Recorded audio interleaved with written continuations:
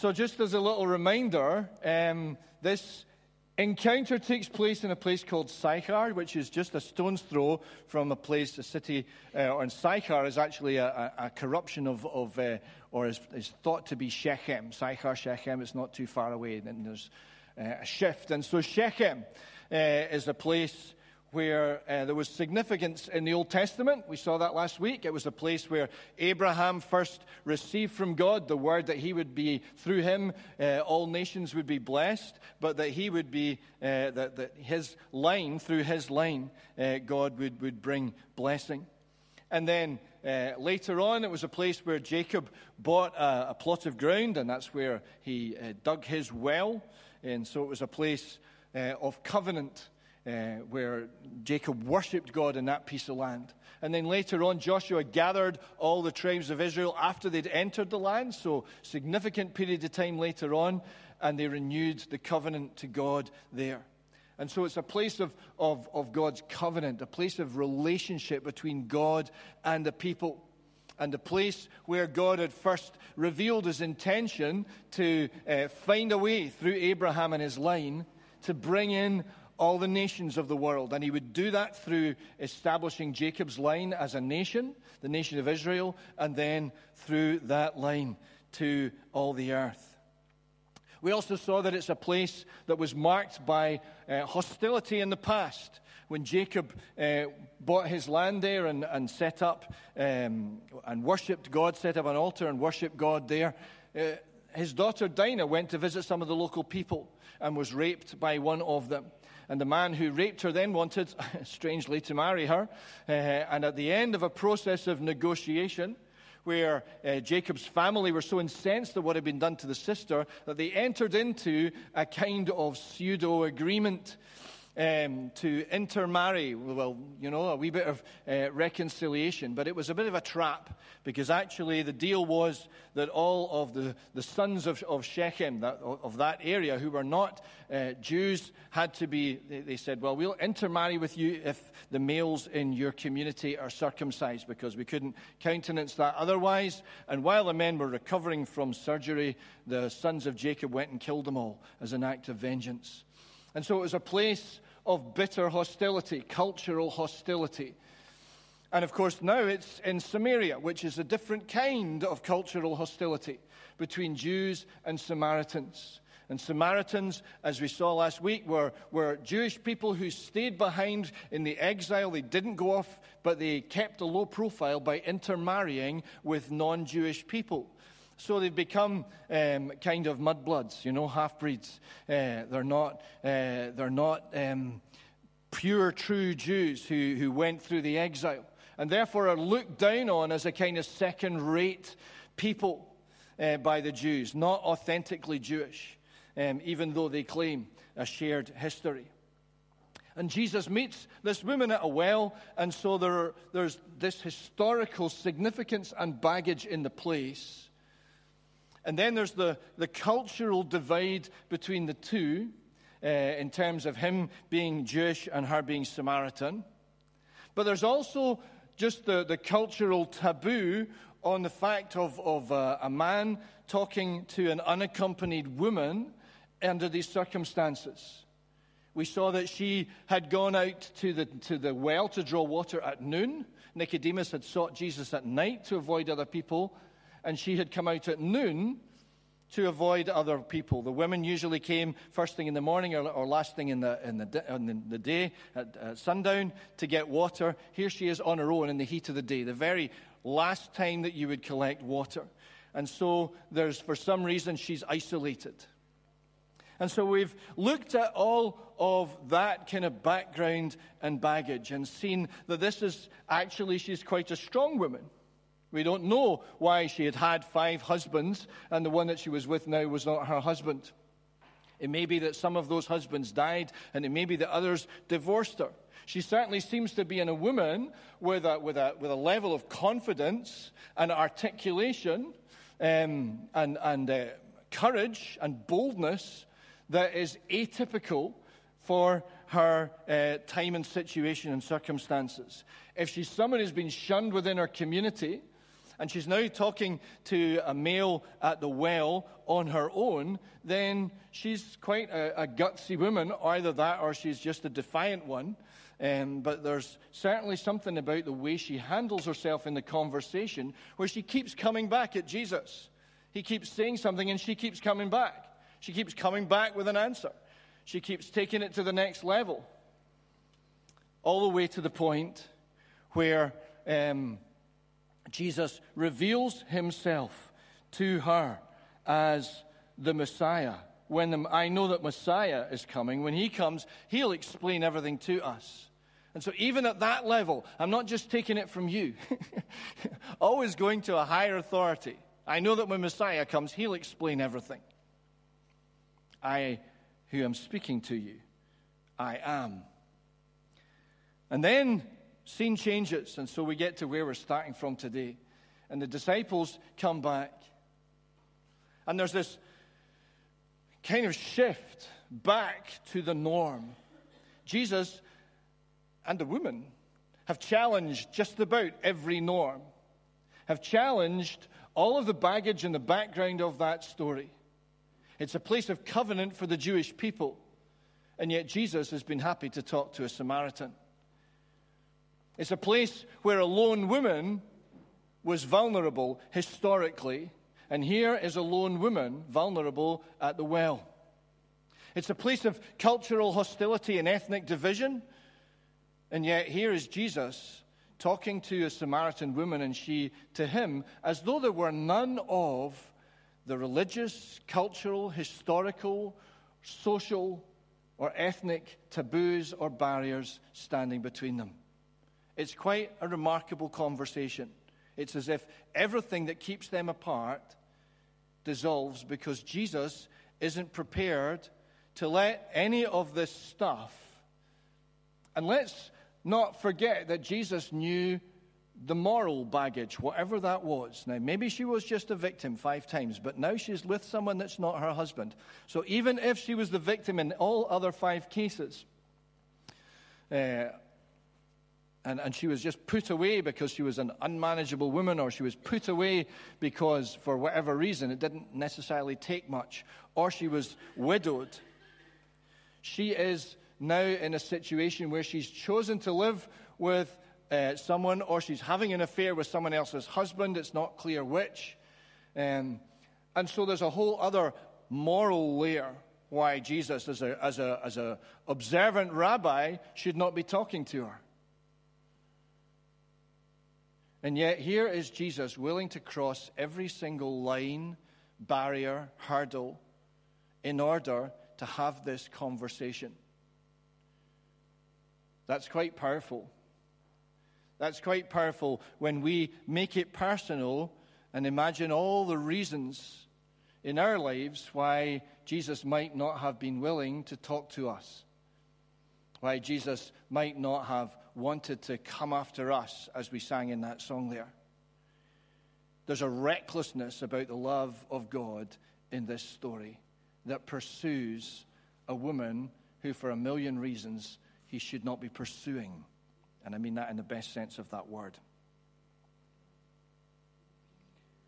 And so here come the disciples, and suddenly, chunk, we're right back. All the cultural baggage, the framework, the box has descended again. In this culture, a rabbi wouldn't even talk to his wife in public. That's how rigid the divide was. Even to this day in Middle Eastern countries, communication can be minimal. And I haven't lived there, so you come and correct me if I'm wrong afterwards, because I know some of you have. But, a culture where in some instances the women clothed entirely out of sight would be expected to walk several paces behind. Certainly no public displays of affection, no hand-holding, and so on. Nothing like that. A rabbi would not talk to his wife in public, and yet here the disciples come back to find this interaction going on. They have no frame of reference. And so they draw some conclusions. They make some assumptions. They say to this woman, "What do you want?" which is code for them saying to Jesus, do you want us to get rid of her for you? Because the assumption is that this woman is somehow pestering Jesus. She's latched on to him, even though he was the one who initiated the conversation. And their assumption is that it's her fault, that she's to blame, that somehow she's reprehensible here. But no one asked that question, even though it was the question they wanted to ask. No one asked the question, why are you talking with her? Because this isn't good for your image, Jesus. You should not be seen having this conversation. But you see, they're prisoners of their culture. They're prisoners of their baggage. And ironically, this woman, at this point, probably has received more revelation about who Jesus is than they have. I mean, certainly this far in John's Gospel, we haven't read all that much about Jesus' disciples.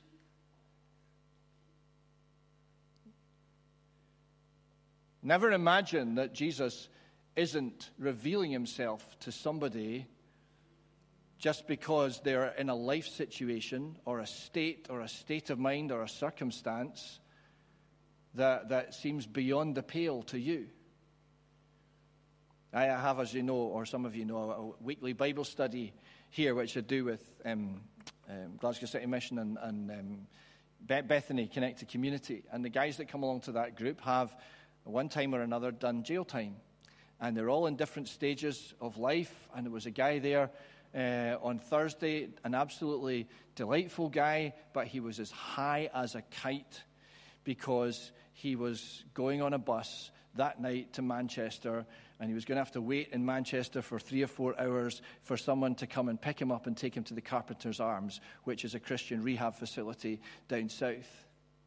And I don't know whether it was something that he'd taken as a kind of last party before he was going to be coming off, or whether it was the absence of things that normally kept him calm or level, but he was on the ceiling. Oh, my word. And we had so many guys, we just split into 2 groups. And it was just me and one other leader, David. And so David took all the mellow guys, including Sandy, over to this table over here. And I had all these guys over here, and it was fireworks, I'm telling you. This guy would not stop talking. He would not stop talking, and he had an answer for everything, and he wasn't listening to anything anyone else, so I kept having to say, all right, now just hold that thought, because someone over here needs to speak. He's not quite finished yet, so just hold it. But you know, every time he opened his mouth, he came out with some beautiful and quite profound insights into the passage that we were reading. He came out with some things that showed me that he really got it. He really understood what was going on in the story. We were reading the story of when John the Baptist was beheaded because Herodias' daughter danced and so on. And he really understood. And he spoke so passionately about wanting to get his life sorted out and wanting to get to know God better. Anybody else who'd met him would just have thought, junkie. But he was and is on a place, a journey, a road of wanting to know Jesus and get everything sorted out. I think that's beautiful. And I think that's what was going on here, is that here was somebody who in every other eyes was beyond the pale. And when the disciples came back, they had no frame of reference. And so the woman then left, clearly sensing a shift in the dynamic, where she'd had this welcoming and open and inviting conversation with Jesus that had reached this powerful revelatory climax. I who am speaking to you, I am. Suddenly there was a chill in the air in the middle of the day, and so she took herself back off to her village, and she left her water jar behind. Now it's, we can overread pictures and symbols and make more of them they are. She just left her water jar behind. It wasn't a kind of symbolic theological statement, here and now I leave my old ways behind. But it was interesting that now Jesus, who had wooed her, if you like, with the offer of living water, in her excitement, left the very important thing that she had come at great cost to herself in the middle of the day because something better had come up. You know, there was no duty here or obligation. This is just raw excitement. It's just raw excitement. Jesus, renew my raw excitement. Renew my passion. Because I've known, and I hope you've known, certainly just seasons of intensity, of the closeness of the Lord, of the power of the Spirit, of just fresh revelation of the love of God, where actually who cares about a jar of water? Who cares? Because something beautiful, something amazing. And here is a woman who's come in loneliness and isolation and exile perhaps within her community, if that's not overstating it. And she has discovered and she's found a welcome. And let me just remind you of what it was that she did when she got back to her community. Let's, cast your mind back over the conversation. And did she go back and say, come meet a Jewish man who was willing to talk to me, a Samaritan? No, she did not. Did she go back and say, come meet a man who has made an offer of living water so that I will never have to go and draw water at the well again? No, she did not. Did she say, come meet a man who has settled the age-long theological dispute about which mountain we should worship God on? No, she did not. What did she go back to her community and tell them? Out of all of that conversation, out of all the richness of that encounter, what was it she said? Come meet a man who told me everything I ever did. And what does that tell you about the reality of her need and of our need? Because it just tells me that here was a woman who had encountered a non-judgmental, welcoming, insightful, understanding, prophetic conversation where a man who could have refused to talk to her at all engaged her in conversation, knew about everything she'd ever done, because that was the sum total of her life story. And you saw that book up there, which you're in that little clip. You're meant to think it's a Bible she's given him, and I don't know. Could you see that it said on the front, my story? It wasn't a Bible. It's my story. What were the chapters of her story? Chapter 1. What was his name? Chapter 2. What was his name? Chapter 3. Maybe she started with chapter 1 was her family and her upbringing and so on. But her life in that culture was summed up by the relationships, all of which had failed. So the sum total of her story was a big fat mess. And here was a man with prophetic insight. Here was a man who maybe could be the Messiah. Here was a man who did not judge or condemn me. Here was a man who knew everything I had ever done. And yet welcomed me and did not shun me. Indeed, asked something of me. And so she went back to her village, and, sometimes don't you just want to know the bits in between? Sometimes I really want to know the bits in between. Like now, put yourself in the village, all right? Now you're in the village. She's on her way back in. We're not at the well anymore. And here comes the woman. She has no jar. And she's arriving back in the community. How does she go about it? Come meet a man who told me everything I've ever done. Or come see a man. I mean, of all the women in the community, she comes back and says, I've met a man. And yet here is her testimony. And something presumably of her gutsiness, something of her, I don't care what they think, something of her courage, something of her passion, and something of the enthusiasm and the joy that was lighting up her face, not yet her faith, but almost, made these other townsfolk who, we don't know what they thought of her. I'm drawing an awful lot of conclusions and assumptions here, but let's assume that there were some people in the community who were favorably disposed to her. Maybe her family, maybe her neighbors, I don't know. And yet she came with this simple message: come see a man who told me everything I've ever done. Your story.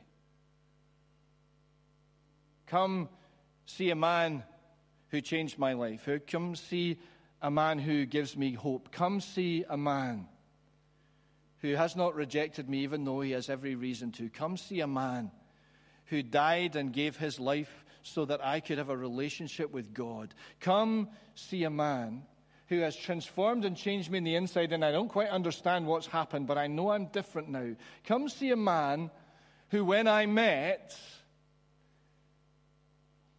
gave me enough strength, security, confidence, certainty, call it what you like, to live my life for him, even though in the flesh I've never met him. Come see a man who knew me and knows me. And I can't speak about your life, and I can't speak about matters of high theology or all the rest of it, but come see a man who told me everything I've ever done. What's your story? What is your story about Jesus? Because all she had, a bit like the Ethiopian eunuch, on the roads going south in Gaza, and has this brief encounter with Philip the evangelist. And at the end of it, he's got the scroll of Isaiah. He's got a revelation about how this points to Jesus. He's been baptized, and then he's on his own. Little fragments. You do not have the whole story. You have little fragments, and you have your own story. And that, according to this encounter and plenty other of the gospel witness, seems to be enough. So as much as I would encourage you to, take the opportunity to look at the Talking Jesus course, don't tuck that thought away and say, yes, once I've been in a course, I'll be ready. It's always the way, isn't it? Once I've done a course. No, you're ready now. Because you already have your story. And you already have, some of you, most of you, hopefully, the reason why you're here. And some of you may be here because you want to find out about this Jesus. And so the disciples scale it back beautifully to the boring and the pedestrian. Do you want a snack? Have some food. They sound like a Jewish mother. Eat something. And Jesus says, I have food that you to eat that you know nothing about. There are times and seasons in serving the Lord, and I don't know, maybe you've known them as well. You just get so caught up in the things of God and what you're doing, you even forget to eat. Jesus wasn't really bothered about food, because the food that he had to eat was the nourishment of this life in the Spirit. The woman had come for water and went away without water. The disciples brought food, and Jesus wasn't interested in food, because the things of God and the things of the kingdom supersede the eating and drinking, even though those things are necessary. And so Jesus goes on to speak these amazing words. My food is to do the will of him who sent me and to finish his work. This is what Jesus feeds off. The desire, the longing to find people like this woman who thought that her life was defined by failure and brokenness, and actually send them back to their community with a message of hope. And there are all sorts of people walking up and down the street whose lives may be marked and defined by failure, brokenness, poverty, or disappointment. And that is not, in Jesus' opinion, the last word on their lives, but they may think it is. It's one of the beauties of working with the guys on a Thursday, is that here are a group of guys who have every reason to think game over, and yet are discovering hope and life and joy in believing the Word of God, and discovering and encountering a Jesus who knows everything they've ever done and who loves and accepts them. And it's true of you. Our crimes are just less visible. Don't you have a saying, it's still 4 months until the harvest? One of those kind of marking of time, mañana, mañana, que sera, sera kind of proverbs that just puts things on hold. And Jesus says, open your eyes and look at the fields. They are ripe for harvest. And they are ripe for harvest. But the thing is that the harvest that that God needs to bring in, sometimes in our heads we imagine, mission and evangelism to be this huge gargantuan task. Here we are with 91 million people going up and down the road, Buchanan Street, in the course of a year, or whatever the current statistic is. And, sometimes I've been here and I've thought, oh my goodness, 91 million people, that's a ferocious responsibility. Well, the good news is that I and we are not personally or corporately responsible as a fellowship for all 91 million. But we are responsible for looking and seeking to harvest in the fields as and when we have that opportunity. And in the course of your conversations and your going about in the course of a week, there are those opportunities. And maybe like that little snapshot in the video clip where the guy's saying, oh, no, it's not their sort of thing. They wouldn't want to. And she says, just invite them. How do you know if you never talk about it? How do I know if I never share Jesus or ask the question or have the conversation with the person or the people that I know who are not interested in him? I was at a presbytery conference, because that's how I roll on Saturday mornings yesterday. And it was a kind of a bit of a hand-wringing thing, And yet, we forced ourselves not to just wring hands and, in gloomy despair, but to tell good news stories. And it was good to tell good news stories and hear of the good things that are happening, because sometimes we can create this big gray blanket and then we just whimper under it. But actually the reality is that here and there, in pockets and places, in individual congregations and people's lives and stories, there's good stuff happening. There's good stories to be told. And there are seasons where you will sow, and there are seasons where you will reap. The sower and the reaper may be glad together. And I sent you to reap what you have not worked for. So you're going into harvest fields in work or study or community or in family or whatever, where somebody else has sown the seed. Apparently 67%, according to the research, 67% of people know a Christian, an active Christian. That's quite a high statistic. And more interestingly enough, 43% of people surveyed who would consider themselves as being outside the church, 43% of those people believe that Jesus rose from the dead. Go figure. So people have a cultural assumption or something that Jesus rose from the dead.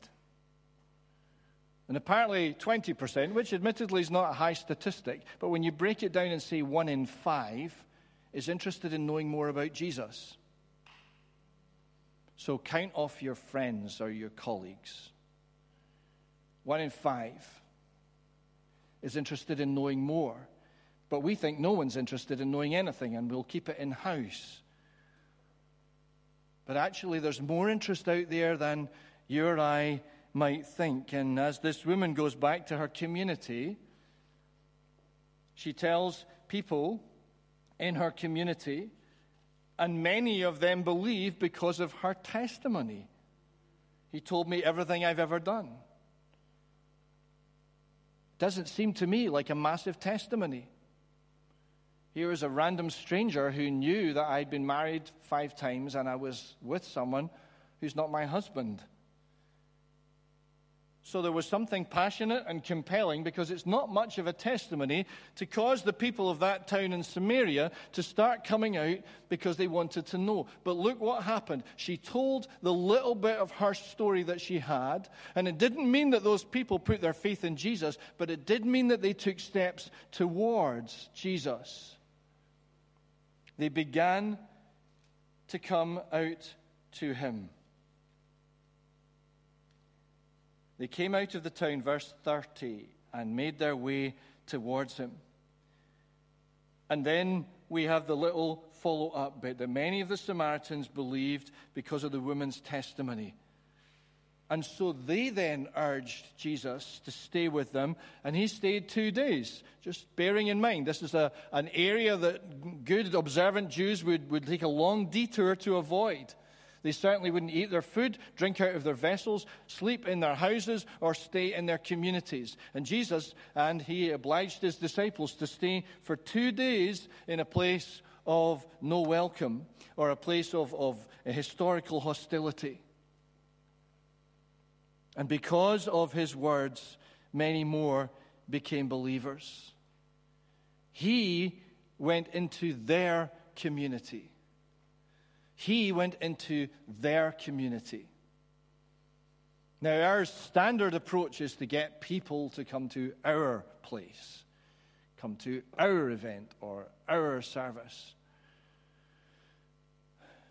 And yet sometimes, literally or metaphorically, it's about finding ways of putting ourselves in somebody else's world in order to have the conversation there. That's why they criticized Jesus, because he hung out in people's houses. You know, tax collectors and sinners and all manners. He put himself at the mercy of their hospitality. He put himself into the place where they were in charge and he was vulnerable, so to speak. And I don't know what that might look like for you, but I do know that the upshot is that they went past the woman to Jesus. And she had planted a seed and she had played a part, but they no longer believed just because of what she said. Now they'd heard for themselves. And we know, get this, if it had got to Messiah and I am, that this man really is the Savior of the world. I don't know how they knew that. Jesus hadn't died yet. But they had a profound sense of who Jesus was for themselves. All you and I are asked to do is to own our story, is to lose our preconceptions about who might possibly be someone that Jesus is interested in. Maybe go into the world, literally, metaphorically, emotionally, of somebody else, and tell what we know to be true is that Jesus met us without judging us in a place perhaps we wouldn't want to be or be found. And Jesus has come to our rescue. Jesus died upon a cross, and believing that has somehow brought transformation, change, and hope into our lives as we've come to accept and receive the forgiveness of God. So whether or not you want to do the Talking Jesus courses, neither here nor there, it's just an aid to stimulate you to do what you're already right now capable of doing. And maybe it's just a question of raising our prayer and our expectation. Lord, open my eyes. Show me who I am to pray for. Renew my concern for the person who doesn't know that they are loved or lovable, because the grace of God goes beyond the place of judgment to the place of mercy. Because mercy triumphs over judgment. So I'm going to invite you just to be still with me for a few moments and just pray. And let's just pray and listen and see who pops into your mind. Who are the people that maybe Jesus wants you to be the sower or the reaper for?